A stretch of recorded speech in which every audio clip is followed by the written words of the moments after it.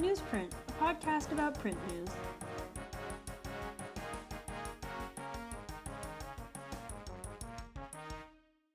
Hey y'all, what's up? Hello, Edie and Cammy are here. It's been a while. It's freaking been a while.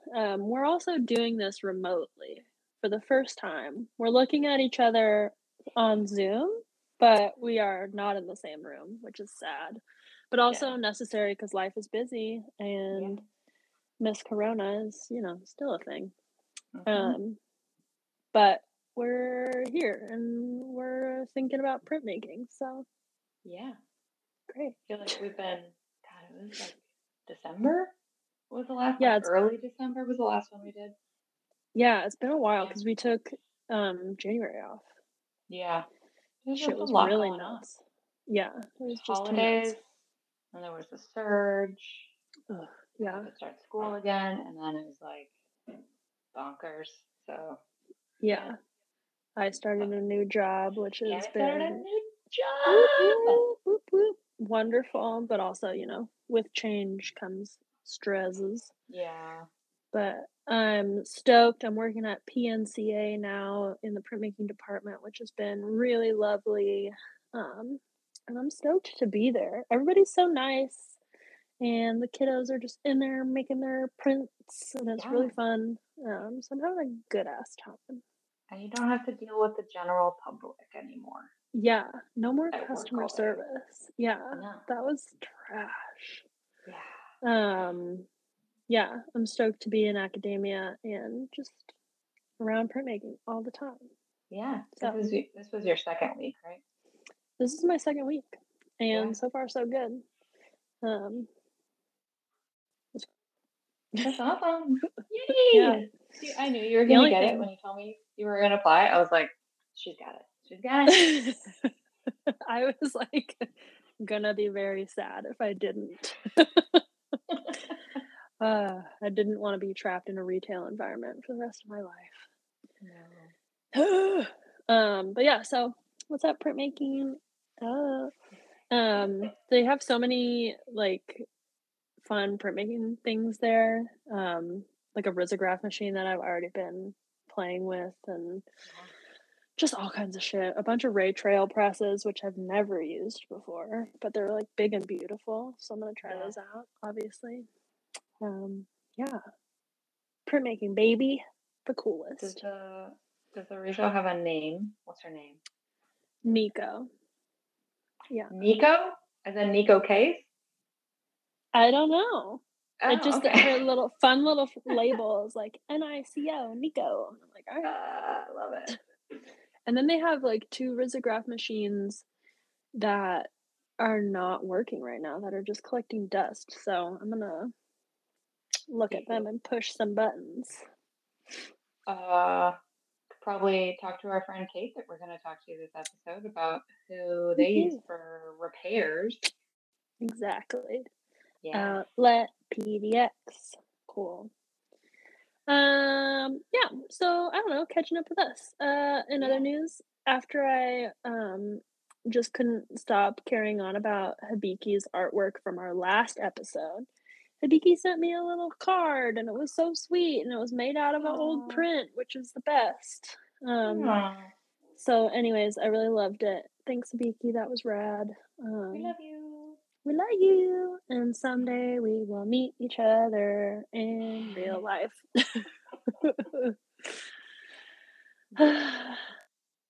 I also want to give a little shout out to my now old coworker, Rohei, who is not a printmaker but listens to every single episode just because he's proud of me, which is like extremely sweet to me because printmaking is such a niche thing, and if you don't know about it, then I'm sure it sounds like a completely different language. But he's always like listening and then being like, "Oh, you and Edie said this, and yada yada yada, and what's up with that?" And I'm like so touched by it every time. So shout outs to Rogelio. You're truly the best. He also told me that the Futurama joke we made was wrong. Yeah. I took that as fact from someone, and I should have fact checked it. And my cat is going to be annoying for a second. Yes. Sir. Oscar, the mascot of Newsprint Pod. On that note, the other day he totally hotboxed me in the covers. In the bed. He was snuggling out of the covers and totally farted.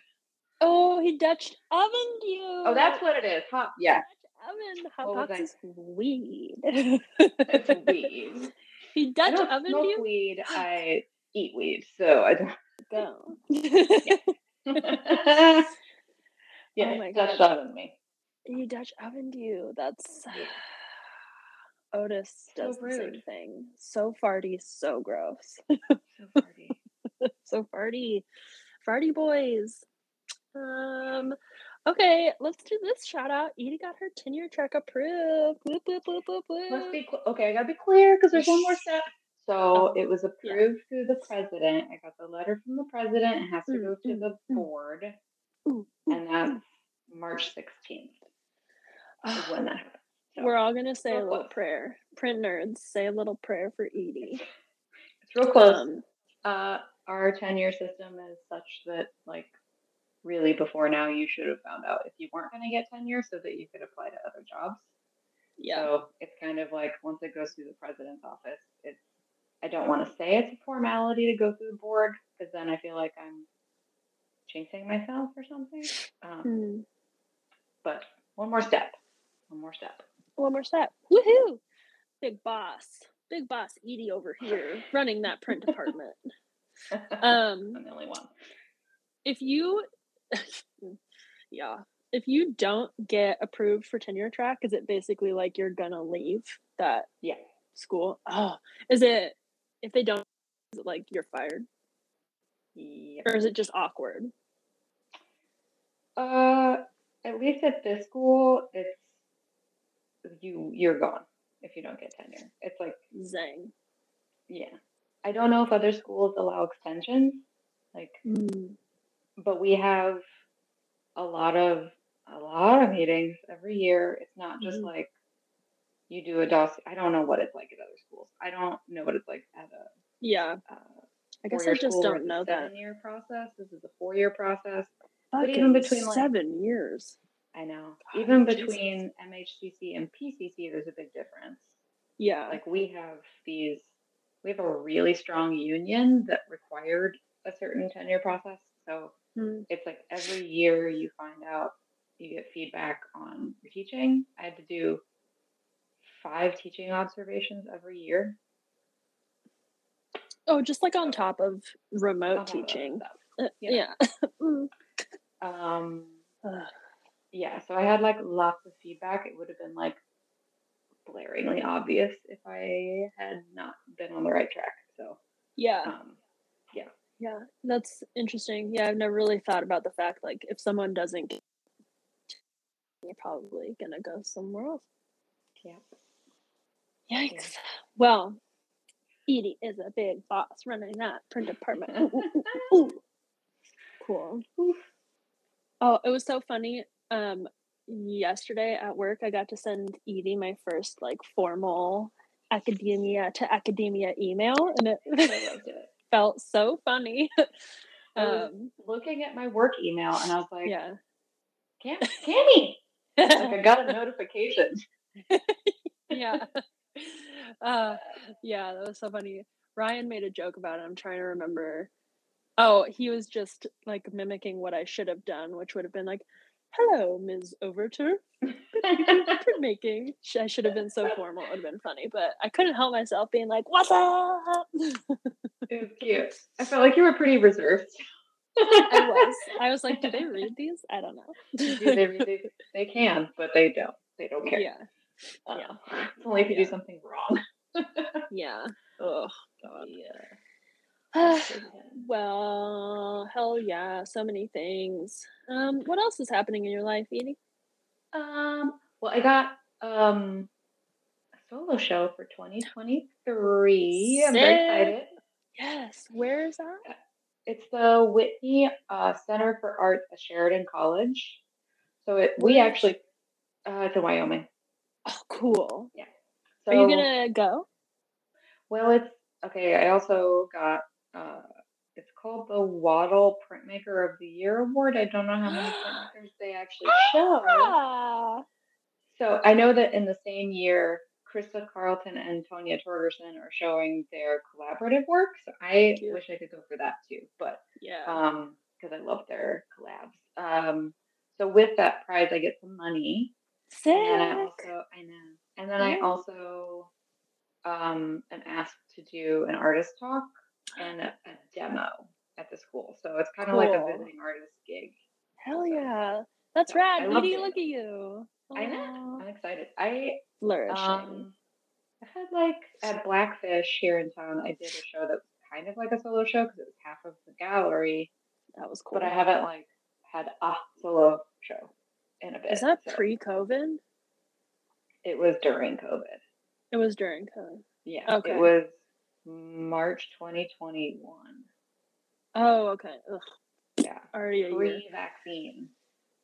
So we didn't even have, it was very sad that we didn't have an opening, of course. So we did like the Facebook virtual opening, and we had those fancy Matterport virtual tour system. Okay. So, yeah, I remember people could come in randomly, but it was. Yeah. I remember like I went and saw that show with you, and Peter was there too. It was super rad. I loved seeing your work. Yeah. I'm excited. Kind of already planning what to do, but it's not for a bit, so who knows? Cool. More bunting flags? I thought about making some really, really big ones. Like, hell yeah. Each flag would be as tall as me or something. Yeah. But I need to know, like, she gave me the format or the floor chart. God, I work at restaurants too long. The blueprint. Yeah. Blueprint of the gallery space, but like I need pictures because I need to see what the walls look like, etc. in order to plan stuff. We're visual people. You got to give us some visuals. Because I think there's some like really big windows, and I'm like, what else would I do with that area besides something sculptural or some really, really gigantic flags? I don't know. So that's exciting. That's really cool. Yeah. I'm hyped for you. Let me know if you need any help with anything. I'll help you out. Yeah. I might need your sewing skills if I make really big flags. Well, I currently have a sewing machine in my possession, so. It's very sad that I don't know how to sew with a sewing machine other than like stitching a zine or something, because my mom has a degree in clothing and textiles. Whoa, clothing and textiles. I didn't know that. Yeah. Well, she went back and got another degree after that. That was in rehabilitation, so it's totally different. But oh wow, yeah. I never learned how to sew, probably because I was a difficult child to teach. I wish you all could see Edie's like coy little smile after that. That was funny. Hilarious. That's my nice way of saying I was a shithead. Well, who wasn't? Brenda would say the same thing about me. So whatever. Strong-willed women. It's true. True. Yep. Look at us now. Yeah, cool. Well, that's rad. I'm stoked for you. Thank you. Yeah, that's rad. Yeah. Prince. Beep, beep, beep, beep, beep, beep, beep, beep, beep. All right, we got some news for you. A couple things. The MIPC, Mid-America Print Council Conference, is happening this October. It's now been 4 years since it happened, since 2020 got axed. So I'm doing an event at it that was supposed to happen in 2020 with Sage Parrott. And cool. Very exciting. Is her last name Parrott? I thought it was. It is pronounced Parrott, not Perot. Yeah, there you go. Yeah. Parrott. Okay, cool. I think I knew that because I saw an interview with her sister, Bryn, and she said her own last name, and I was like, oh, I've known Sage all this time and never said her last name to her face, so she never corrected me. So now I know. Cool. The conference has a second round call for both panel participation and for themed portfolios. So there's some events that like ours, we already had our people set up because we were supposed to happen in 2020. So some events are doing a second round where they came up with their like co-chairs and then they have a theme and then you apply to it. So that is on their website, which is on our website under front page news. And then there's also a new fine art print fair that's going to be taking place in Baltimore from April 29th to May 1st. And we put the website under our breaking news page also. And they're still nailing down their complete list of 24 vendors, but they have a current list on their website now. But I love going to print fairs. Hell yeah. Really love it. Yeah. I mean, even if I can't afford most of it, it's still really inspiring to just kind of thumb through things and Same. Yeah. get to see artists that you maybe don't see in galleries very often. Yeah. Yeah. The Manello Museum of American Art in Orlando, Florida is hosting, is that even the right word? I don't know. They're showing contemporary expressions, prints from Flying Horse Editions the time span is 1996 to 2021, and it's curated by the City of Orlando's Public Art Collection, and the exhibit holds the largest and most complete assemblage of works published by Flying Horse Editions, which is on view at the museum through May 30th. It seems like a really rad show. But I checked out Flying Horse Editions on the internet, and their space looks beautiful. So if you're in Florida and you want to make some prints, check them out. Looks rad. That's awesome. Yeah. I can't remember the last time I was in Florida. I've only been there once, and no tea or shade to Floridians, but I don't know that I'm trying to go back. Alligators. And I mean, Trump supporters? and Hiss. Hiss.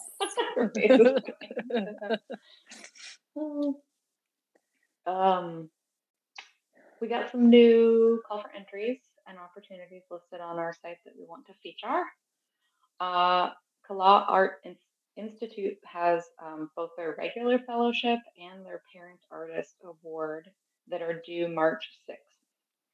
So the regular Kala Artist in Residence, I did that before, which was just like a 1 month thing. This is the fellowship that's longer. It is a 9-month 24/7 print shop access to their studio that is in the old Heinz Ketchup building in Berkeley. Oh, what? It's very cool. It's on the 2nd floor. Shit. It's a very cool building. You get a $3,000 stipend, which is rad, and an exhibition at the end of the year with the other fellows, and that is in their main floor of that building. Nice. And they also have housing now that's across the street from the print shop. Which before they didn't offer any housing. I think they maybe helped people find housing. But when I was there, I stayed with my friend from high school, which was in the Haight Ashbury. So it took me like 45 minutes to an hour to get to the print shop. So being right across the street is a dream. Yeah. And it's 24/7. So if you're a night owl, no danger just walking right across the street.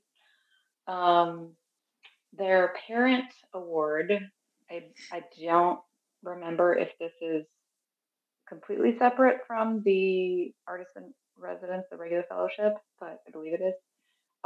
Each parent artist gets an individual residency plan with up to $1,000 worth of services that could cover residency for a month or two, classes, camp Kala for their kids, so that kids could come. It's really like friendly to parents. I do not have kids, but I have a hard enough time finding time for my own work and getting to residencies. I can't even imagine what it would be like with kids. Yeah, so, sounds hard to do. Artists. Yeah, truly. We have another juried exhibition, Surface Impressions 2022, the Lux Center for the Arts, and they're collaborating with Constellation Studios in Lincoln, Nebraska. So it's a juried exhibition that focuses on relief prints and mixed media relief. It's juried by Sean Star Wars, who primarily does woodcuts, I think. Mm-hmm. Yep. Very bright, very colorful. Mm-hmm. And the applications are due March 18th. Yeah. And we have another screen print. Can't even talk. Oh my god. Screen print biennial. I know what art is. May 31st is the deadline, and it's free to apply.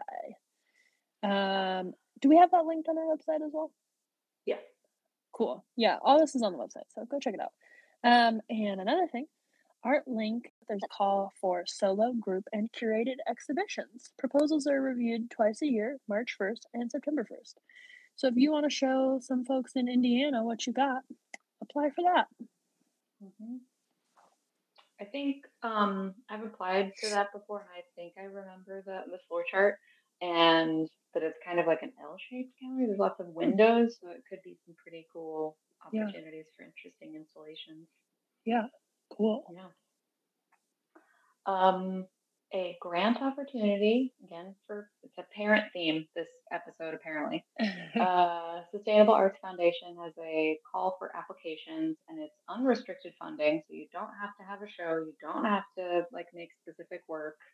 It's $5,000 to artists or writers, and Nice. or I suppose you could be both, with at least one child under the age of 18. And applications are due February 25th. Do pit bulls count as children? I don't believe so, because if you can't count them on your taxes, it probably doesn't count. I wish I could count him. That was a monster. Okay. Anyway. There's lots of other things that we didn't boost on here that we've added to the website. Just plug that.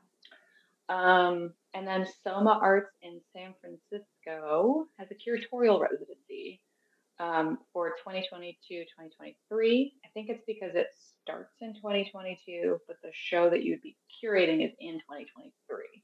So it would give you plenty of time to do it. This recipient would receive one slot in a 2023 exhibition to curate. That's not a proper sentence, but you get it. $6,000 project grant. I don't know the specifics of what that needs to be spent on. Support to install and deinstall, promotions and technical event production help, and applications for that are due on March 1st. So if you're into curating, we got a couple nuggets there for you.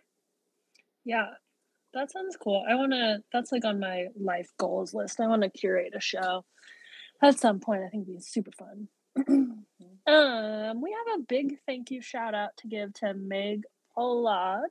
I hope I'm pronouncing that correct. Meg at Kala for funneling so much info our way that we put on the website. Thanks, friend. It's people like you that keep us going.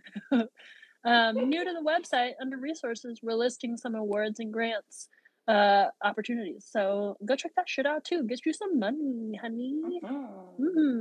Yes. And if you see anything that we don't have on our website or on our Instagram or something, if we're not promoting something and you're like, people should know about this.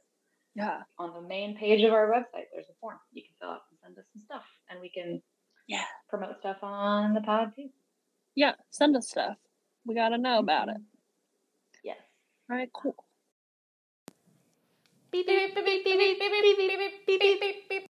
So today, friends, we're focused on community shops. Community is such an important part of printmaking because I feel like a lot of folks find some of their best pals in the print shop, and it's nice to share space with other artists, especially when the machinery you're using is huge and hard to move and it's expensive. So it's good to find a collaborative space, and then you can bounce your ideas off of other people. And printmakers love to share their insider knowledge, and so I've learned so many things from just my print peers over the years. Community spaces are good. So Edie, I know you have a lot of experience with community shops. You even started one. I did. Do tell. Well, what you just said also reminded me that, speaking of our friend Habiki, she told me that most of what she learned if not all, I can't remember which is that it is, about etching she learned at a community shop. What? And she's such a Yeah. wizard. Yeah, she didn't go to grad school. Shit, queen. Wow. She just spent a ton of time in that studio and learned from the amazing people. I can't remember what studio it was. I think it doesn't exist anymore, but Yeah. we should just have Habiki on. We should. I know. Cool. Yeah, so my first one that I like printed at was High Point in Minneapolis. Well, and I moved to Minneapolis. I got like this little micro grant, and that helped me pay for I think it was like a 3 month. They had the options of like 3 months or 6 months. Don't remember which it was. It was a long time ago. So that I could fulfill the work for that little micro grant. And it was amazing because that was the first time I printed in a studio where I was not a teacher or a student, so people didn't come up and ask me questions about like, hey, can you tell me where this is? It was me asking the questions. But yeah, so it was really nice, and I hadn't had studio access for a really long time because I was living back in like the area I grew up in, and I was just hand printing all my woodcuts because I didn't have access. So it was like a whole new world just opened back up again. And I think I stopped printing there because I didn't have a lot of things prepped. I was like carving and decided to like stop for a while, kind of save up projects and then go back to it. And I was working at a restaurant with some folks that actually kind of got hired because I was a printmaker. the manager, Lauren Shoops at the time, and I knew one of the other servers' partners who was a printmaker, and then just like little printy channels got me a job, which then she and I talked, and then her husband, also a printmaker, and they had already had their own business screen printing wallpaper. Oh, wow, and that's cool. Yeah, they built their own like 30-foot long table. Shit. So they were screen printing for a restaurant that was renovating, and they were doing like t-shirt jobs and stuff. They wanted a bigger space.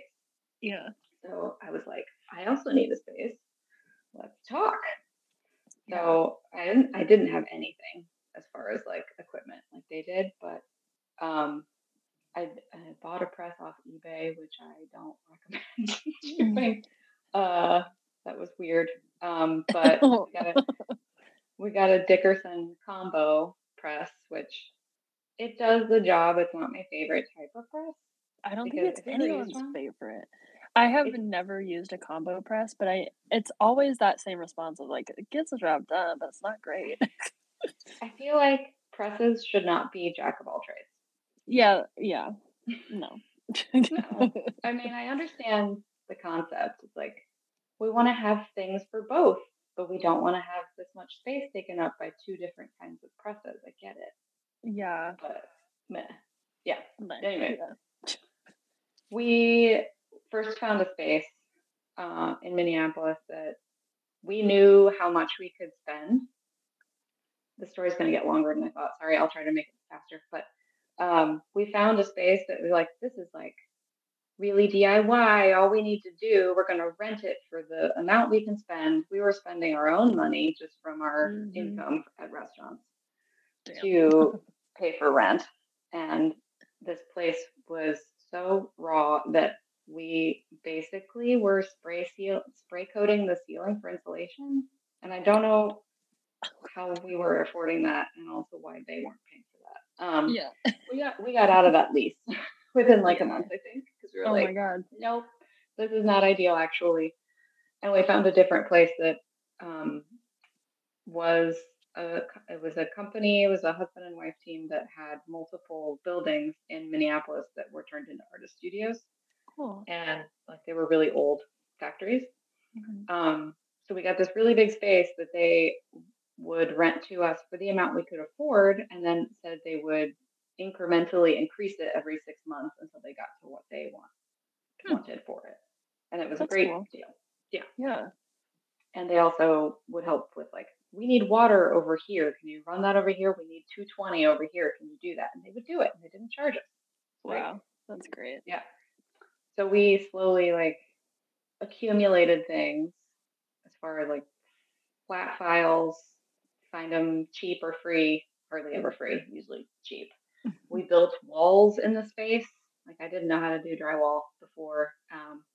And I don't remember if Lauren and Gift did either, but we figured it out and built things like we couldn't afford like really nice vacuum tables. And I had some experience building vacuum tables that were just like flat boxes that you connect a Mhm. shop vac to, and it works. Mhm. So we were pretty darn resourceful and had this plan of um, keeping it really affordable. So Mhm. kind of thinking strategically with like High Point is a community shop where they also have a pro shop. So there's like they print for other artists and then they have the beautiful studios. So it's like very pristine, it's very nice, it's very clean. It's what most like a lot of printmakers want to walk in and see it look like that. It was kind of sometimes intimidating to me, like I wasn't going to clean it at all.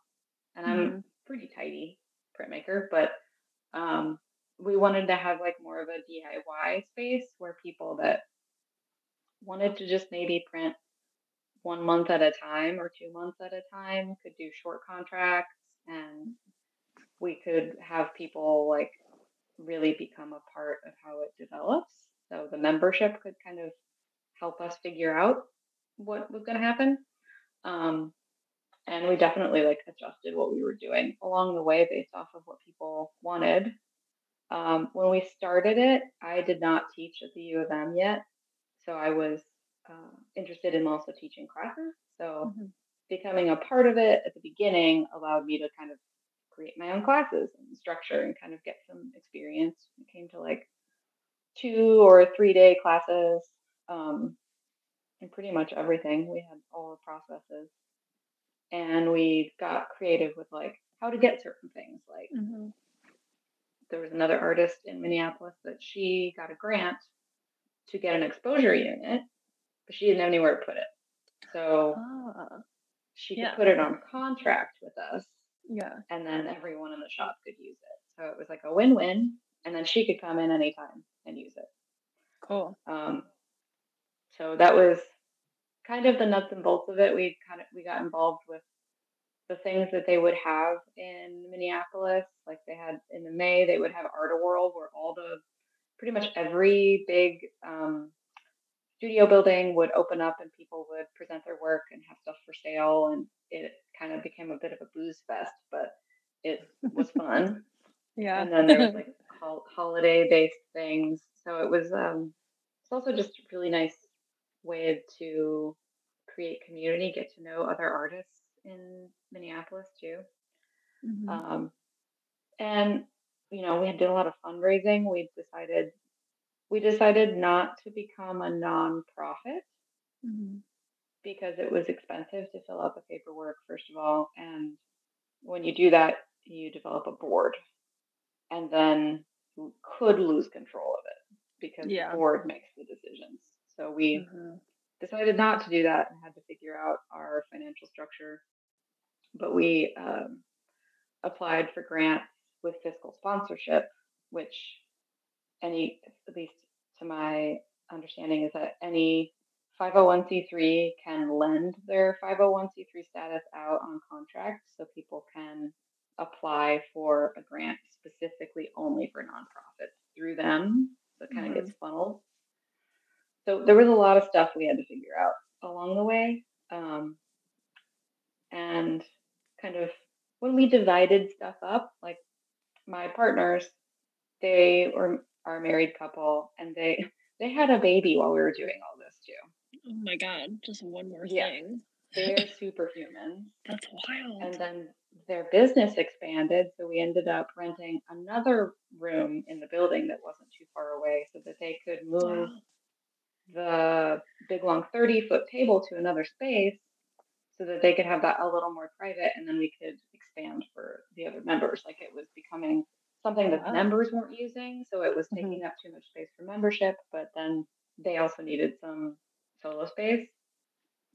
um yeah, and they had a baby, and then they wanted to move to Madeline Island and which is an island in Lake Superior, Oh, and start a restaurant. wild. And they did it. Oh my And god. they still print stuff. And now she's also the librarian of the island. And like they also, I think, have an Airbnb and they had another kid. They are superhumans. I love you guys.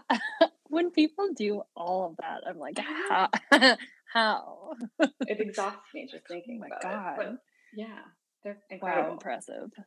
I know. And so they left, Shit. I believe, in, I want to say 2014, 15. Mhm. No, I can't remember what date it was. It was before I moved. Mhm. It was before I was seeing Peter, so it had to have been 14. Mm. So they moved, and then there were other people that were members that were more interested in taking kind of a leadership role. So they kind of stepped up and they signed contracts and the lease extensions with me. And then Mhm. eventually I stepped off of it. Wow, So yeah. I left the Dickerson Press Mhm. and I left like my package punch and like flat files and stuff that I didn't want to move and Yeah. did it on contract like we did with the exposure unit. Right. And recently I've gotten my punch back and they bought the press from me eventually and they Mm. bought the flat files from me. So it was like a slow Cool. transition of complete ownership. Yeah. Um, but Wow. I was glad that it didn't just die. Like Hell yeah. we spent years building that place up and spending a lot of our weekends doing that. Any work that needed to happen, we took on interns and like Wow. we just spent a lot of time there together, and I was really glad that Oh. it's still there. Yeah, that's um really cool. What a story.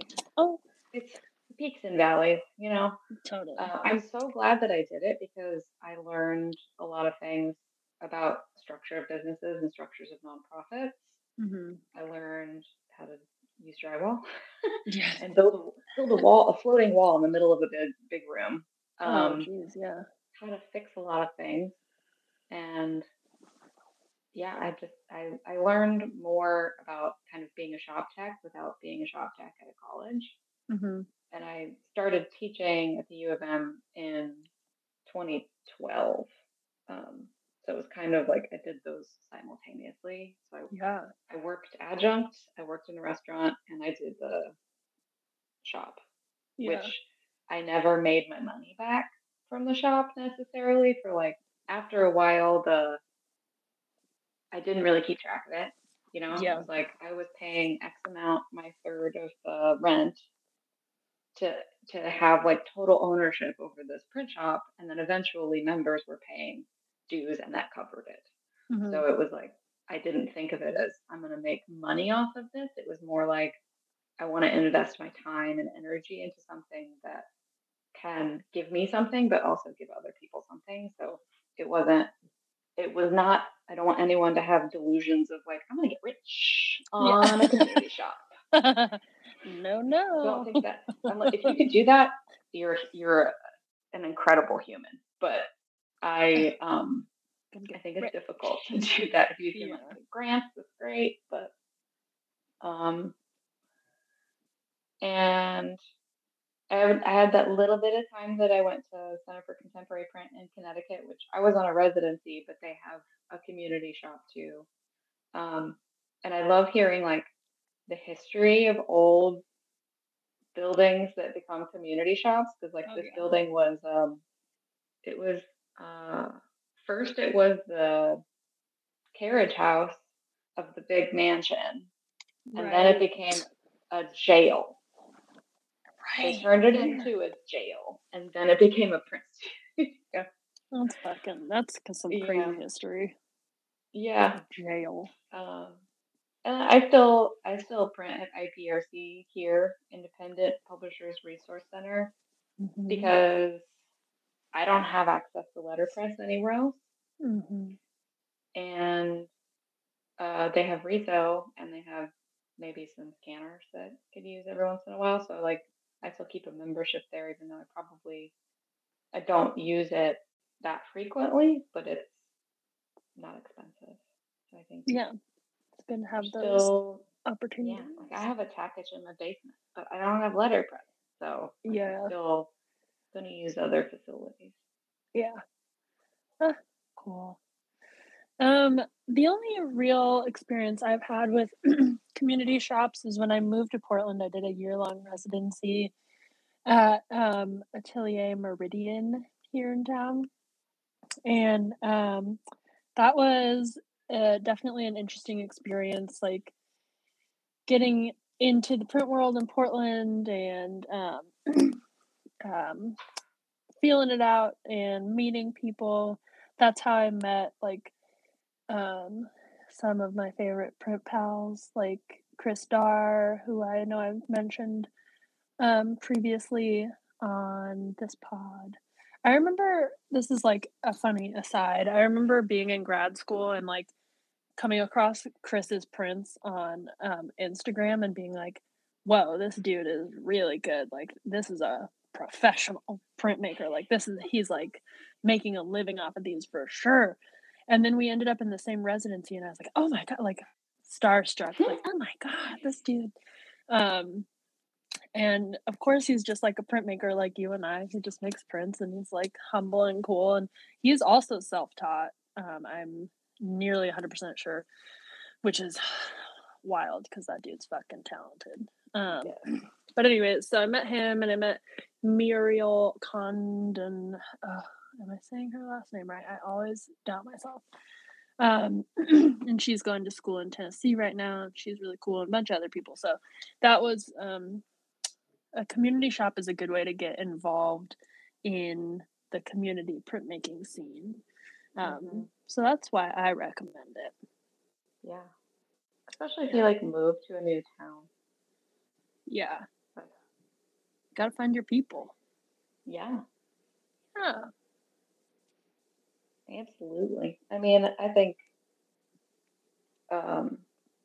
like they definitely have an important role in an art scene in a city because colleges can only support so many people, and if you're not going to be teaching at a college, like not everybody that's an artist works in a college. Right. So there has to be facilities for folks. Yeah, hell yeah, accessibility. Yeah. Cool. Beep, beep, beep, beep, beep, beep, beep, beep, beep. So, print nerds, we have a special friend, special printmaker, and awesome person all around with us today. We have Kate Bingaman Burt, who is the originator, founder of Outlet PDX, which is a risograph studio. It started as her personal studio and then became a bigger thing where they teach workshops and you can do Riso printing jobs there. There's a lot of things going on at Outlet, and it has grown and thrived. And Cami and I did our first workshop, Riso workshop there. First time I ever touched one. Very exciting. So yeah, very excited to talk to Kate. Hell yeah. Yeah, risograph is really fun. If you haven't ever tried it, I suggest trying it out. It's just a time and a half. You get all these crazy colors and it's just like instantaneous printing. So everybody should try it out. And yeah, so here's Kate. Let's jump in because I know you have a little nugget to attend to at some point. I do. Clifton's coming to Clifton's coming to pick me up at 7 so we can do bedtime. It's like bath and then like dinner and then like books and then like he wants to listen to a podcast and then like to like add another layer on top of it are the smoke alarms in our apartment have been doing the whole thing where they've been doing that beep, even though after we replace the battery and reset it and then set the alarms off and like it's still beeping and we can't get anyone to help us with it. And so like the last 5 nights, like it's been like 3:30 in the morning, that little beep goes off and then like Hank gets like super scared and then I made the mistake of like the first time it happened, I thought I had fixed it. I'm like, that beep is not going to come back. It's not going to come back. You're all good. And then the beep came back. And then he looks at me and says, you said the beep didn't come back. I'm like, oh, no, God. Hank. I know. So then I'm like, it's turned me into a liar. Like, it's like, and so now at night, he doesn't want to sleep in his room. He's just like, I'm afraid of the beep. I'm like, God. So yeah, I know. And it's just, he recently got a big kid bed, and the last couple nights I've been reading books with him in there, and it puts me to sleep. Yeah. Like it's like I'm so sleepy afterwards. I'm just like, something has got to we've got to reconfigure the system.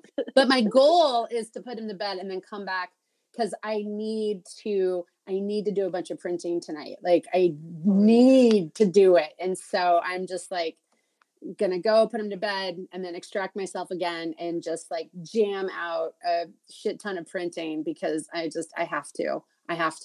I'm running. I'm like, I gotta get this done, because outlets closed on Mondays. So there's no one in here. And I just one of the things about that I didn't account for opening up a space like this is that I basically don't have a studio space anymore.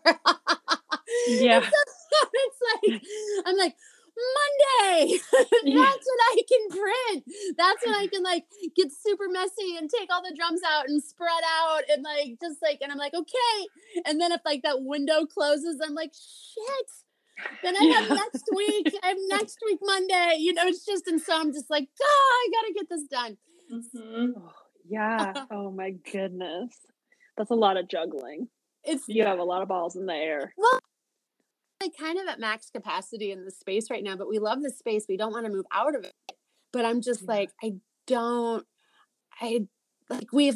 we've got 5 machines in the space right now.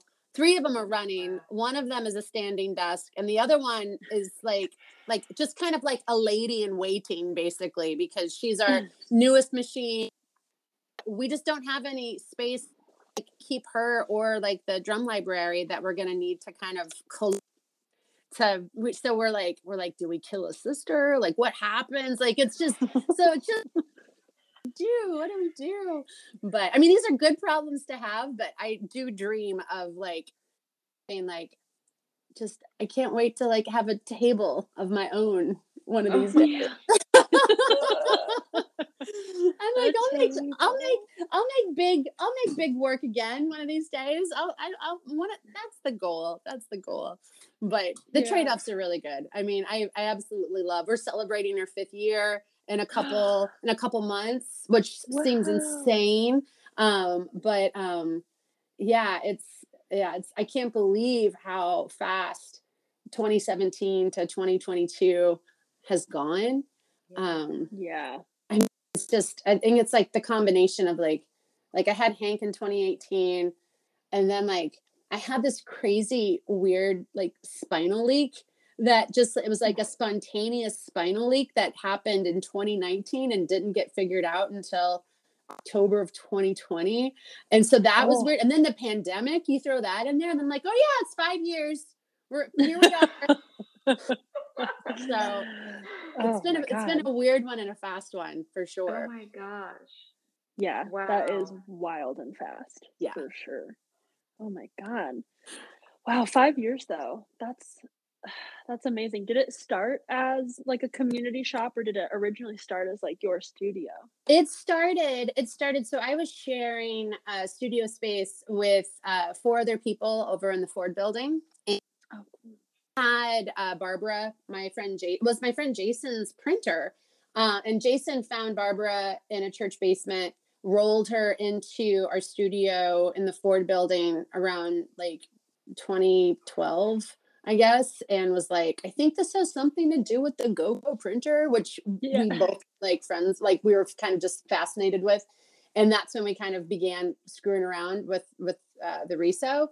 But when so in late 2016, Kevin Kavanaugh, who's the developer of the space that Outlet's currently in, and he's great. He's the head of guerrilla development, and he did the Zipper building and did Providor and Ocean and Fair Hair Dumbbell. It's all of his. He's a really, really fascinating, amazing, generous guy who's also a developer, which those don't really go hand in hand. But he was also my first landlord when I moved to Portland in 2008. His first building, which he doesn't own anymore, is the one that Crema Coffee's in at like 28th and Ankeny.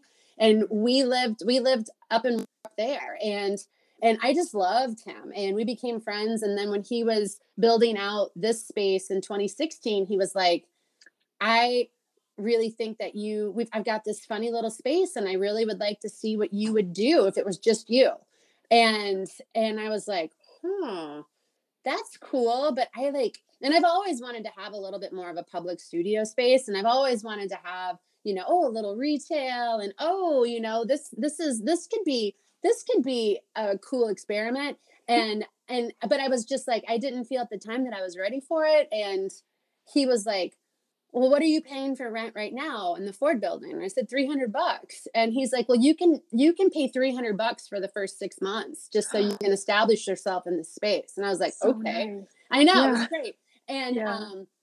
And so I was also due for a sabbatical at Portland State too. Cool. And so I took 2 terms off at PSU, nice. Starting in the fall it was the end of 2016. And then I had winter term and spring term off, and then summer. And then I went back in fall of 2017.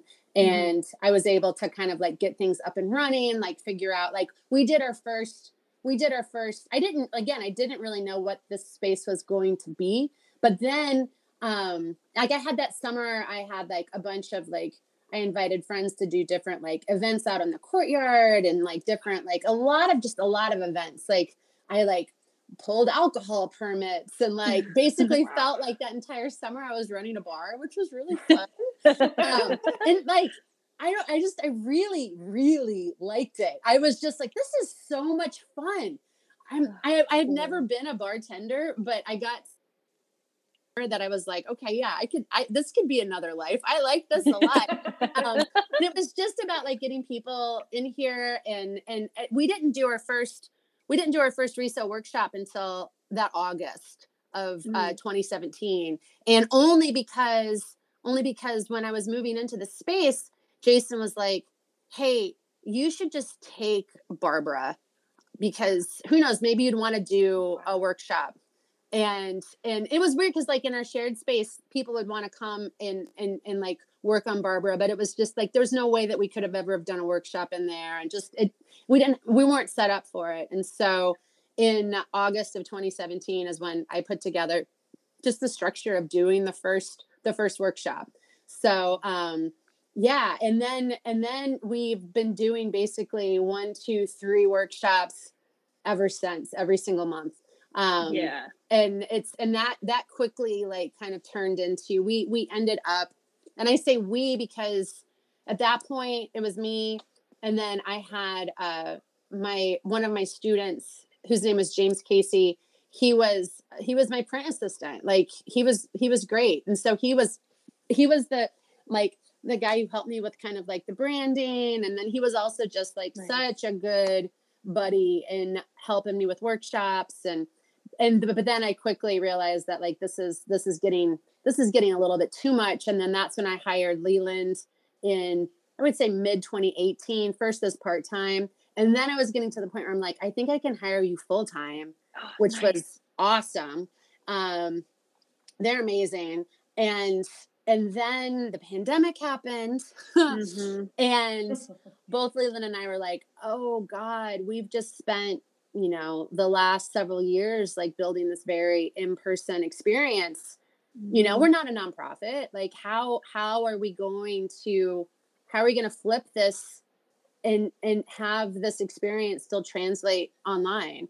And so we did the whole thing that everyone kind of did, where it was like, this can't last for that long. But then we offered our first online workshop. That was May of 2020. And it's fortunately like they've been great.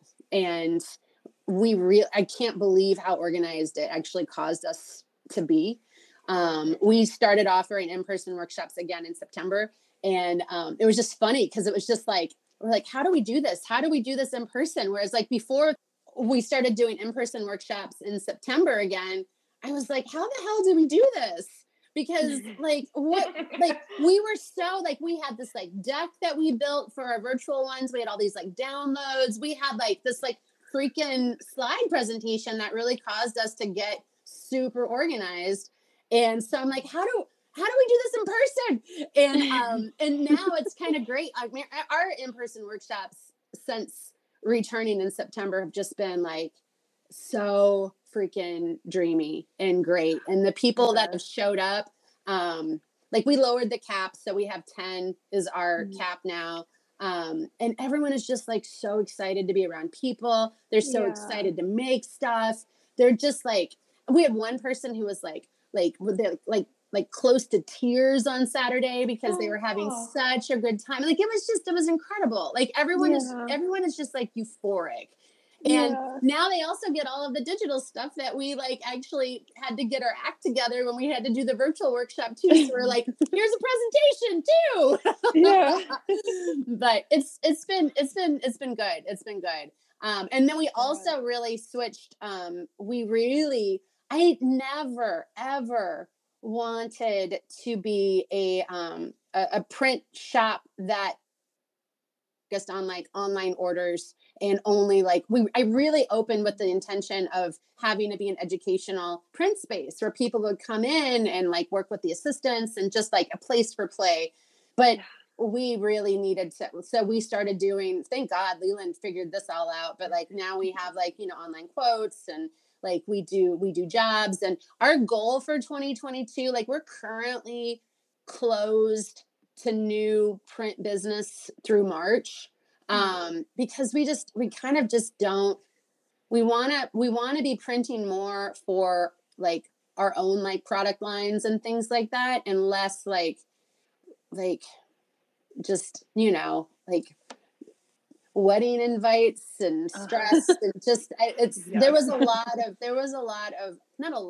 a handful of online orders that we both were kind of like, what are we doing? This is like, I think we might have made negative 25 cents on that job, you know. And it was a lot of education and like, you know, like how Riso prints and just like it was just a lot. It was a lot. Whereas when you have people come into the space, they have already taken the workshop, they have a better idea of like what this experience is. We're hoping for more like we want to have like a wholesale line. We want to like be able to kind of manufacture our own stuff more. So that's the goal. Yeah, that's amazing. I feel like you all, like whenever I talk to like the printmakers in town, everybody knows Outlet. I've just started working at PNCA as their print tech. And I've been like nosing around with their risograph machine and like talking to the little like Rizzo nerds being like, do you know about Outlet? And everybody is like, oh yeah, Outlet? Yes. Kate? So, yes. Great. We've had over the years, and that's one of the things that I've really enjoyed just because I've lived in PSU land for so long. It's been so nice to have, you know, we've had so many like PNCA students come into the space and use the stuff. Like it's really, and that was one of the reasons why I wanted to open the space too. I wanted something that was completely separate from Portland State. I wanted something that was kind of separated from the bloated, slow bureaucracy of academia. You know, I mean, you both know about that. Like, it's just like, I really, and I would say probably since 2014, I've really been heavy on the administrative side at Portland State. I really don't like it. Yeah. But it's also one of the, like, it's kind of, I mean, I do and I don't. We're like, one of the things that I'm really excited about that we've worked on for a really long time is an actual new art building. And we did get funding from the legislature this time last year. But it's, again, I just know that we're heading into like a 5-year kind of like struggle, honestly, because just like we have to go back and ask for more money, inflation, construction costs. Like it's just, it's like, I'm like, oh God, this is so exciting. This is going to have like such a tremendous, amazing impact. But I'm just like, God, I can move so much faster when I have outlet. Like, it's just, so, and it's really, it's been that balance for me, especially with it, like being in academia. It's like being that balance for me where I can well, right now, Leland is my now official partner at Outlet. When 2022 clicked over, we're like talking to a lawyer. We're like making it official. But like, yay, Leland! I know, I'm so excited. But it's like, and then I've had like several folks in upper admin at PSU. It's like, you could like open up a center through Portland State. And but I said, no, I don't want to. Yeah, I don't want to. I don't want to rely on grants. I don't want to rely on the university. I don't want to rely on any other outside fund. I just want to rely on myself. I want to rely on Leland, and I want to be able to work fast and make those decisions. And and it's just, I feel like, do you follow Jen De Los Reyes on Instagram? She's amazing. She's an amazing follow. And she used to be my colleague at Portland State. And she's now an associate director of the University of Chicago, and she's doing just incredible stuff. But she's done a few like Instagram kind of like slider things about how like relying on grants is such a awful position to be like putting artists into, because like you spend all this time and all of this energy. And then like, please. And it's like for like $750 or something like that, where I'm like, okay, what are other ways? I'm like, okay, how can, and honestly, like true transparency, like Outlet does not pay me. It pays Leland.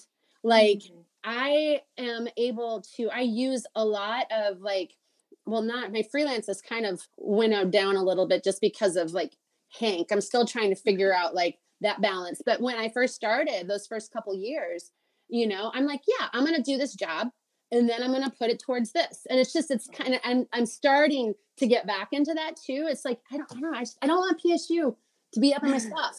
No. And I definitely not on grants. I want to do it myself.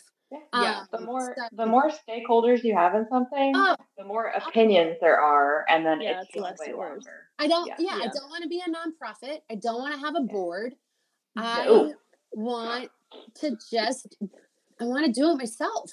Yeah. So that's kind of where we're at. Cause I have one very, very good friend of mine who I work with at School, Briar Levitt, who's absolutely incredible. And she's always like, you should apply for this faculty development grant. I'm like, I don't want to. I don't want to. Because I also think too, I'm just like, I don't, and it's funny. I haven't applied for any sort of grant situations at PSU. Number one, because I don't think I'd get them.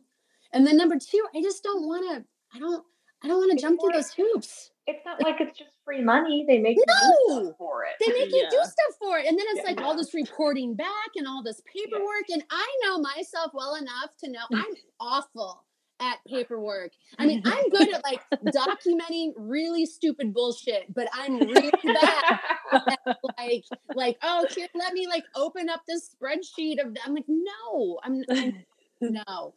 So I don't know. I might be shooting myself in the foot, but like, I would rather spend my time doing other stuff. So yeah. Well, it's amazing that you know that. I feel like part of being an artist is knowing your own boundaries and knowing your strengths and just rolling towards that. Oh my God. Seriously. Yeah. I also have been very impressed with the like passionate and loyal Outlet community you have going. How do you feel like you stoke that fire? Okay, so I think that Leland and I are just genuine nerds about printing. And even with like, it's ridiculous. Like we still get like these like intense dopamine hits whenever like a new like print comes out of the machine. And I think especially like, it's so funny. Like even with our last workshop on Saturday, like we both were just giddy. We were just giddy. And I think that like that foundationally, like that excitement, that genuine excitement, like that really keeps things going. That gets people in the room excited about it. I'm really good about being a fan. Like if I like something, you're gonna know about it. And I think that that's also something that I try to like, that's an attitude that I try to share with my students too, where it's like, if you see something that you think is awesome, tell that person, you know? Yeah, and yeah. it's just about kind of being, like not holding back with, if you're feeling enthusiastic about something, if you're feeling joyful about something, if you're feeling like someone needs to get a high five, like don't be timid about it, just lean into it. And I kind of feel like that's also how I started like 20 some years ago. Like the one of the first like truly intentional creative things that I feel like I did was when I was in school and I didn't really feel like I wasn't a good English major, I wasn't a good art major, I didn't feel like I was really good at anything, but I had a lot of like really creative friends and I was fans of all of them, you know? And so I put together my first like event was, and this is so 1997, but it was called Coffee House. And it was just like, basically it's like, oh, you're a good musician and you're show your paintings and oh, I really like your poems and we're doing this thing. And then I made a zine and then I was the MC for it. And I just like got people's like butts and seats. And I feel like I've just been trying to get butts and seats ever since. Yeah. So and that like that really set off like, I don't know, that really set a fire off in me. Because I also know that it's so easy for people to, it's a natural thing to feel so nervous about sharing work and feeling so nervous just about making anything and putting it out into the world. And so, I mean, I'm a sincere cheerleader. I'm not fake. Like if I don't like something, you're gonna fucking know it. But like but if I do like something, you also are really, really gonna know it too. So yeah, I feel like that's kind of how things keep going, how it keeps going. And then also too, I'm just always kind of like trying to figure out what's next, what I want to do next. And I just sincerely get really excited when I see people printing and just so I just love, I mean, that's what's so great about printmaking too. Like it's just, you know, I get a lot of people who have never made a print before and then they're like making editions and they're sharing it with people, or they've never made a zine and then all of a sudden they're like, I just made 50 and I'm sending them out to people. And it's so exciting. It's so exciting. And you know, making stuff makes you feel good. And I just want that for people. Because it's really hard to feel good sometimes. So true. Oh my God. Oh, I'm so glad that you were able to figure out the online stuff and still to like, I mean, your energy comes across right now in Zoom. So like, and you do this all day. Like, are you still teaching online? I thank God no. I actually my first term where I'm not, and I was definitely like with Omicron and stuff like that because I had scheduled my courses to be in person like in October, and then PSU was really big about like, we're not switching up the delivery. You're not able to do that because students were getting pissed because, I mean, instructors were like, now I'm online, now I'm offline, now. Oh. And so I was scheduled to be in person and I was like of the few, I'm like, I'm doing it in person. I'm doing it in person. If I have the option, I'm doing it. And then with the first couple of weeks of January, as I'm sure you all know, a lot of teachers, PSU gave us permission to go back to remote. And I'm like, I'm not doing it. Yeah. I was just like, is this safe? I'm like, we can be safe. We're safe. And I just like selfishly was like, I don't want to lose momentum. And we had this dreamy first week before like all the Omicron stuff really like came to a boil.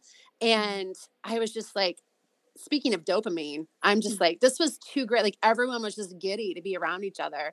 And then now we're fine. Like we're still doing, I'm so glad that we didn't roll back. And I felt like we were oddly in this kind of beautiful like bubble because none of my students, like none of them really got sick.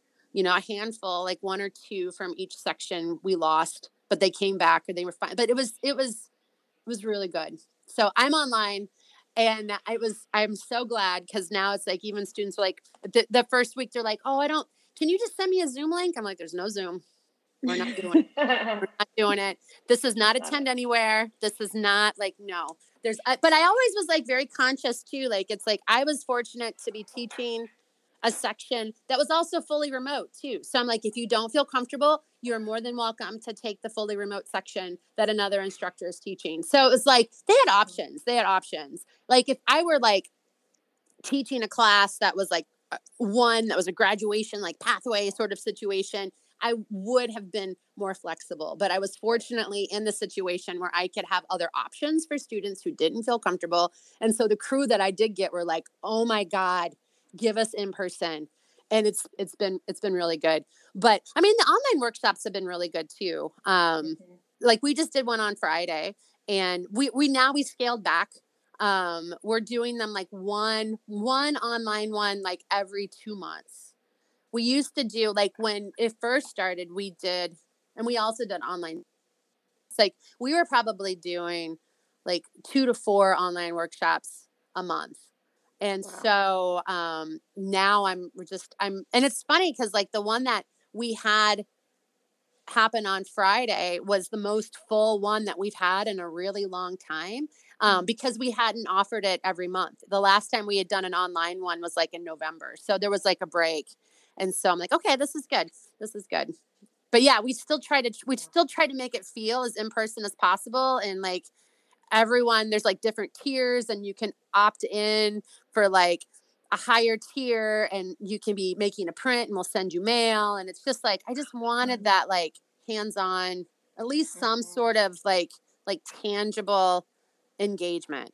So I think that like the in-person, because your place was the first time I experienced Risograph. Same. Too, right? Yeah. Yeah. We went together. Cute. And Leland and Colin were our teachers, and we were both just like, so I just push the button. Yeah. Like I don't what? Yeah. And so that like experience of at least getting to like push a button and like see it come out, I feel like is very important. I know. And it is, oh my God. I mean, like Leland is like holding an iPad while I like go through like a whole print demo. It's just, it's really ridiculous, but it's also really fun. Like we're aware of how like kind of silly this whole thing is, but it's also like we still like we have everyone like do intros. I love a rowdy chat. We like really encourage, like we're dropping links in the chat all the time. Like that was one thing that, I mean, I know, from being on Zoom where it's like, God, you just gotta like engage as much as possible.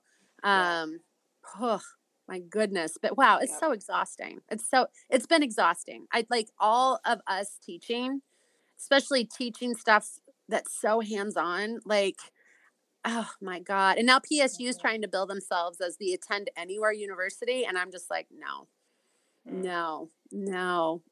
Like I understand. I love the accessibility, but I also, it's like, it's a very different experience taking all of your art and design classes online versus taking them all in person. Right. It just 100%. Is. Yeah. 100%. Like let's have a separate major that has its own infrastructure, that has its own whole thing. Don't put it upon us to basically like teach double what it is. Like it's too much. It's too much. That's crazy. And I've had printmaking friends through the pandemic that I'm just like, that's what everyone's been doing in printmaking, has been like, okay, now we've got my, and I've had friends who teach at private school, basically gave like an option for things to be fully remote. So like I have like one of my dearest friends who's teaching at a private school that basically they're like, you're teaching to the Zoomers and you're teaching to the in-person, and that's what we're doing. And so it's just like, okay. And so she's like doing like basically doing all of her demos and then recording and then going on Zoom. And it's double time. It's double time. And like, again, like I feel like the printmakers and the ceramicists, the ones that are just like very studio focused have just been like just doing double time. And some schools are way more accommodating than others. And I'm just very happy that at PSU, we were truly fully remote for, I mean, really honestly up until fall. So like I'm like, once I got used to it, I'm like, okay, at least everyone's having the same experience. But like once you get a classroom where students are having different experiences, shit falls apart. It falls apart hard. That's where it's like you're dealing with like petty fights that you never had to deal with before. It's just they're having a totally like different experiences. So anyway, that my fall term was probably the worst term, honestly, because that's what it was like. It was very like, we're going to accommodate everyone. I'm like, wow, that's an awful idea. Yeah, that sucks. Start by accommodating the teachers, the people that are really putting in the work. 100%. 100%. Oof, that is tough. Well, I want to do a quick check-in. It's nearly 6:30. We've been recording for 35 minutes. I just want to be aware of your time. We're good. I think Clifton's coming. He's going to be coming here rolling up around 7. Okay. Yeah. I know I at least have one more question I'd love to talk about. Edie, do you have anything you wanted to touch on? You go. I might. Okay. You kind of talked about your hopes for Outlet's future, and I know like Leland's becoming a business partner, which is rad. Do you see Outlet like 20 years down the road, and like what do you envision for her? Oh my gosh. So if I could wave a magic wand, we would have a space that felt like this one, but it would be about 3 times larger. Yeah. We would have a separate workshop space. We would have a like dedicated zine library that was like super cozy and people could just come in and just like, again, it was just, and we would have a librarian. I mean, what a dream.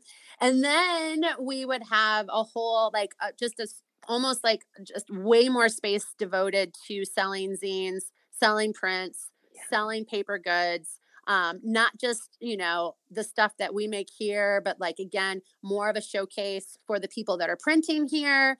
Would love that.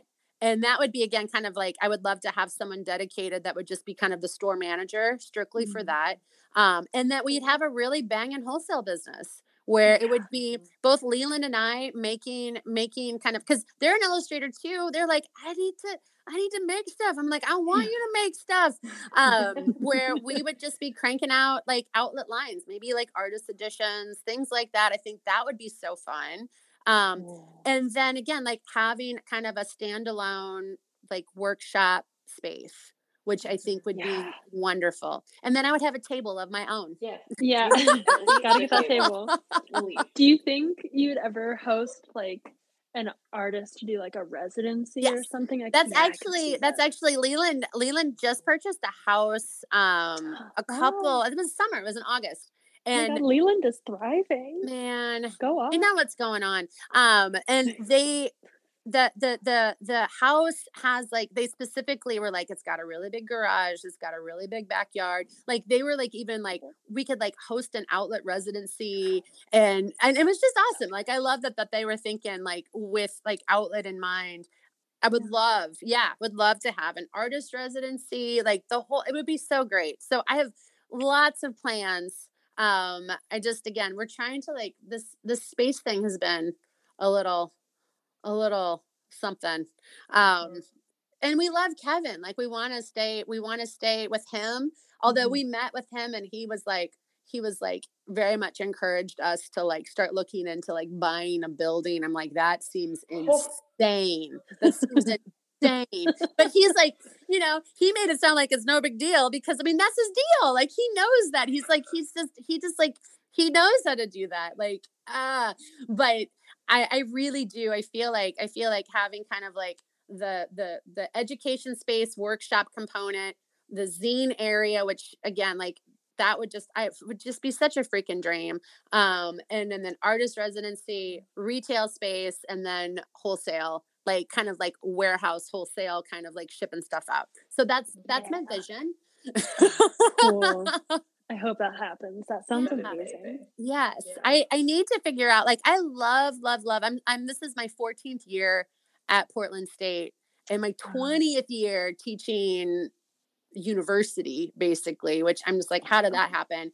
It's such, I wish I was a little bit more, what's the word I'm looking for? Fearless. And that I could be like, I don't need to be at PSU anymore. I can just do this myself. But it's like, I mean, I've got like a family. It's like, oh, and I'm like, oh, insurance is really good. And that was like, that really drove home to the fact where it's like, especially when I had my leaky brain, that, I mean, I was like, there's no way I could have done all the things that I did without Portland State Insurance. And that fucking sucks that those are the situations that we're in here. And so I'm like, oh, what if I get a leaky brain again? You know, I'm just like, but it'll be good. It'll be fine. We'll figure it out. Yeah. It's hard to let go of the safety net for sure. It is. Yeah. It is. Yeah. And I feel like if I were in my 20s, that it'd be different. But as it is, I'm a 44-year-old lady with a 3.5-year-old. And, like it's, and I also I really, even though I complain about it, I do really enjoy kind of navigating the administrative part of a public institution. And I really, really love working for a public school.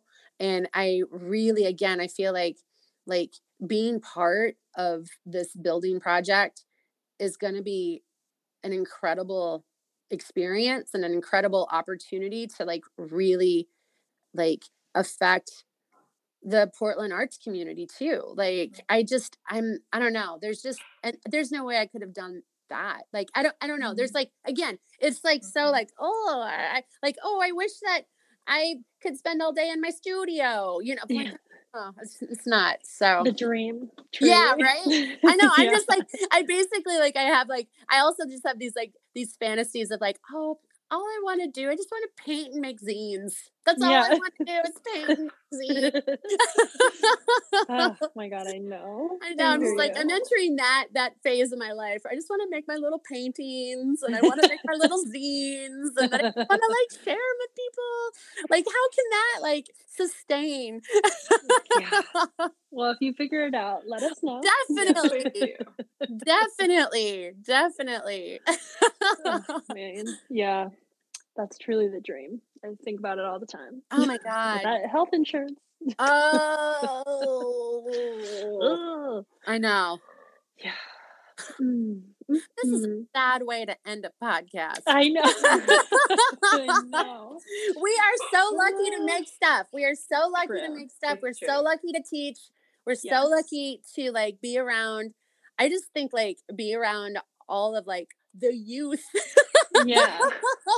That energy is something That else. energy is so great. Like I'm teaching I teach sophomores and I teach seniors and I hadn't taught sophomores for 2 years and this is my first term teaching sophomores again and I love them so much. They just remind me like, yeah, paper is really cool. And like, yes, look at this book. Yeah, I haven't seen that illustration. It's blowing my mind. I don't know. They're like a really good, they're like medicine. They're just so, I love teaching sophomores. That's rad. There's just like that level of just like getting stoked about stuff and just like discovering things for the first time. And then like, I feel like that's a stage where they really see themselves improve and like rapidly. And so they're just like, oh, I made this thing. And I'm like, yeah, it was really good. And like, I couldn't have done that 3 weeks ago. And I'm like, I know. I don't know. It's definitely they're like my little drug basically. Yeah. Well, like you see them get a dopamine hit, and then you're like, now I have a different kind of dopamine hit because I helped you do that. And like, Exactly. yeah. Exactly. And it's so easy to take so much of this stuff for granted too. And that's why I just am like I see my friends that freelance all the time and they don't teach. And it's just, and I'm like, I can do that. But then I'm like, I don't think I would have as much fun. I don't think I would have kind of like the love that I do have for making, or kind of like the general stokedness about stuff if I didn't have teaching in the equation. So it's really good. It's like this crazy, like everything is connected for the things. It really is. Right. I mean, I know I'm biased. I love teaching. I'm biased. I am very biased. But if it was like you could spend all your time in the studio, then you would be like, but I need the student. I need the dopamine student hit. Yeah. I need the students. I would definitely. Yeah, absolutely. I need the students. Yeah. That good energy. Good energy. Like good, pure, sweet energy. Yeah. And the like different ways that they view things, how they like absorb something and then like spit it back out. And it's just like from their own point of view. And it's just something you would have never thought of. I love that. I love it. I love it. Or just like just the general, just kind of like sense of discovery, like bringing in different things, just like watching their minds just kind of explode over like the discovery of a new like designer or illustrator or artist. Like I love that. I love that. Yeah, it's really special. It's really good. Yes, I agree. Well, go. We have a task for Kate. Oh yeah. This is gonna be good. So every episode we try to come up with an art prompt for people in case they're feeling stuck in some way. And some examples of that was like neon, or what was Brienne's? Was it trash? I think it was trash. Yeah. Yeah, that makes sense. Mine's gonna be probably very close to trash because trash is near and dear to my heart, honestly. Okay. Yeah. So if you have, it could be a word, it could be a phrase, it could be something that gets you going. I honestly love going through my receipts, and I love drawing receipts. I love drawing tickets. I love drawing just kind of like the ephemera of like, this used to be money, or this used to be an experience. And so it's like parking tickets, concert tickets, movie tickets, like just a CVS receipt, just there's just something that I love. And I've had a long love affair for receipts. It's something that has not waned. I love, and I'm so bad because they're like, oh, would you like me to email you the receipt? I'm like, no, I would like I'm like, sorry, tree. But I'm also like, I know I'm not the reason why the earth is burning. So give me my receipt, So, but yeah, I still like, I even like, I keep it. And it also just jogs my memory too. It's like oh yeah, that did happen. Oh yeah, I did buy that. Or, oh yeah, I went there with that person. I forgot about that. So my receipts are not organized, but I don't throw away my receipts. How do you handle all those receipts if you don't throw them away? What do you do? Do you have just flat files of receipts? Bucket. I'll show you. They all end up taped into my sketchbooks. And so like, I just have basically with my like daily drawing sketchbooks, then I'll have like just like pages that will pop out in between. And so it's like you can tell. Look at all those Target receipts. I go to Target. Trader Joe's. Target a lot. Target and Trader Joe's. And so that's kind of where they go. And so it's like I've got ever since also too, I started keeping sketchbooks when I went back to my daily drawing project in 2017. I just started like stashing all my receipts into it too. So that's cool. What kind of sketchbook is your favorite sketchbook? This can be our last question, but I love a sketchbook. I do too. And it's something that I've gotten myself. It's so frustrating because my favorite one, I have like, it's Shinola. Oh, and they are constantly like out of stock.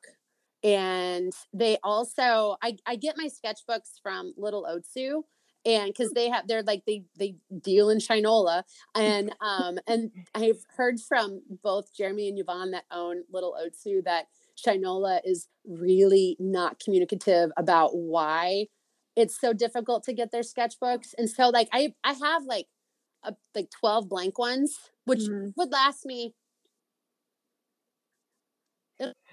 for 3 years, because I go through, usually it's 3 months to fill a sketchbook. And so whenever they come back into, well, when you do daily drawings, true, then I'm also like I'm really like and receipts. Well, it's like I do one drawing on each page, so it's like it takes up that space too.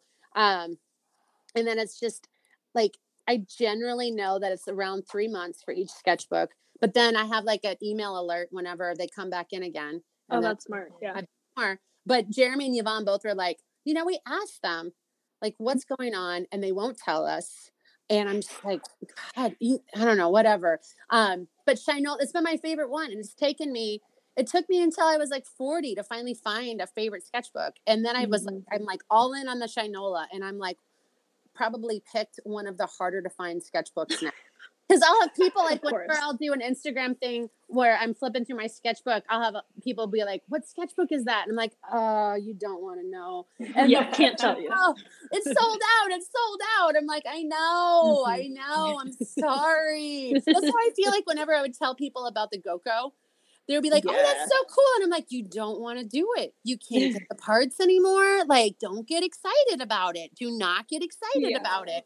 And also I'm like, don't have anyone try to give you their old GoCo because you won't be able to use it. So that's basically how I feel about my sketchbooks now too. I'm like, well, I know you love it, but I don't know if you can get it. And I'm sorry. So you just maybe you can strike a deal with them, and you carry them at your store, but honestly, that doesn't alleviate their issues. I wanted to I would love to develop my own sketchbook. Like one of the things that I love about this sketchbook too, it's paper, it works well. It holds watercolor well. Oh, Hank's new best. Hank's new best. And I swear to God, I feel like, so I had Hank, I took a 3-year break on this daily drawing project. And then when I turned 40, I started back on it. So that was 2017. Cool. So I had basically a full year before I felt like I turned into full-on mommy blogger with Hank. But so much shit that I buy now is connected to Hank. And it's like, I don't keep baby books. I don't do it, but I'm like, this is very this is very much an archive of again, it's my life. And of course, here's a drawing of Hank pajamas, and so it's just I don't know, it's just and that's kind of how the mail club that I do has turned into a little bit too. I was writing this month's zine intro, and I was just kind of talking about how I do like the fact that he's going to have this tangible archive of his earlier years, basically. That's cool. Because if I didn't have that, he would have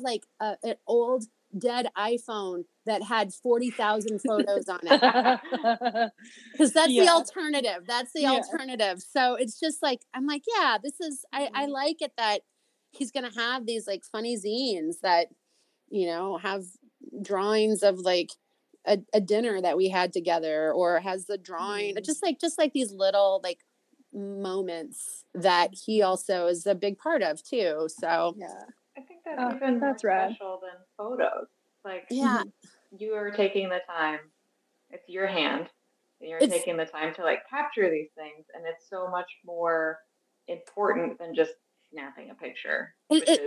Dear Lord knows that I'm not going to be printing any of those off, but I mean, it's I do end up there are these funny little photos like Hank in front of Annie's donut shop because we bought donuts, and he gets those are the photos that he gets are just these halftone fluorescent a picture of his Crocs but it's also so funny too because I'm like, I'm like, gosh, this is like so ridiculous. Like I do feel like almost like early 2000s mommy blogger with some of this stuff because he is so like ever present in everything that I do that that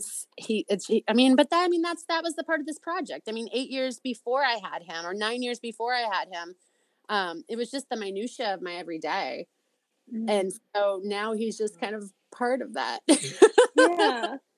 Well, I will say Hank makes great content. I love seeing the Hank stuff through my phone. I'm like, yes, a rainbow vest. Like hanging out with pals. Like he's very cute. He's a little character for sure. Until he's like, no, I don't want to do this anymore, Mom. I'm like, okay, fine. But I'm gonna wait until he can tell me that, honestly. Yeah. So I have some friends that are like, I'm not putting my child on. I'm like, that's great. More power to you. Cool. But it's like, I'm like, my thing is documenting my life. Like if I were to completely separate, the fact that I've got this being on me 24 hours a day, like that wouldn't be very true to like what I was previously doing 16 years before Hank came along. So yeah. Oh, sweet baby Hank. I know. Oh gosh. He's gonna drive me crazy tonight. I know he is. Hell yeah. Well, thank you so much for joining us, Kate. This has been such a lively and wonderful and inspiring conversation. And I'm super thankful that you agreed to do this with us. My gosh, I'm like honored to be asked. I'm so glad that you're putting this podcast together too. It's awesome. Thank you. Yes. Thanks. Yeah, so good. I was so jazzed to see that you were like kicking this off. I'm like, hell yeah, more printmaking podcasts. Let's do it. We're trying. We're doing our thing. Yeah, I love it. Making a podcast during a pandemic. A little crazier, but that's okay. Yes, 100%. 100%. Oh my God. Well, anyways, we don't want to keep you from Hank time. So again, thank you so much. This has been super wonderful. And we'll let you know when we put the pod out. It should be soon. Awesome. Well, I'm excited to share. So I appreciate you two coming into Outlet and I'm so happy that you both live here now too. Like it's like, I don't know, printmaking's awesome. And I love the community of it. And I actually it was funny. Because we're not doing Design Portland anymore. We kind of put that to bed. Oh. And Leland and I had 2 private workshops, one with Egg Press and then one with Paper Epiphanies. And we had a bunch of letterpress printers in our workshop. And it was so much fun. And there was so much just like funny, like shop talk.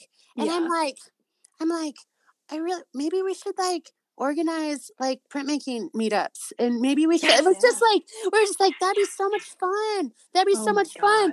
And I'm like, we're not doing Design Portland anymore. Maybe that could be something that like once things start to open up even more, maybe that could be like a summer thing that we do out in the courtyard where we just like invite like Portland printmakers to come and just like somehow like do some sort of like organizing. I don't know. I feel like I think that'd be so fun. So I'm just planting a seed with you two.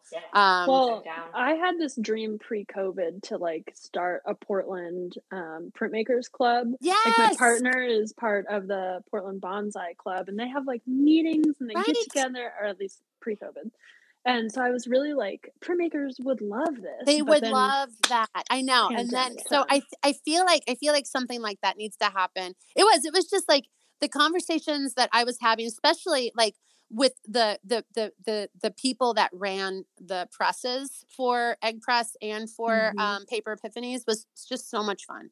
Just to like, and they were like, it was great because Leland got to get like super nerdy about like tech stuff, and after it was just great, and then after it's all done, we're like, wow, that was so fun. We never really get to have like a lot of like printmakers like in the space, and I like maybe we should do. I'm like, am I crazy? Is this something that do I want to do? And I'm like, oh, I think that sounds rad.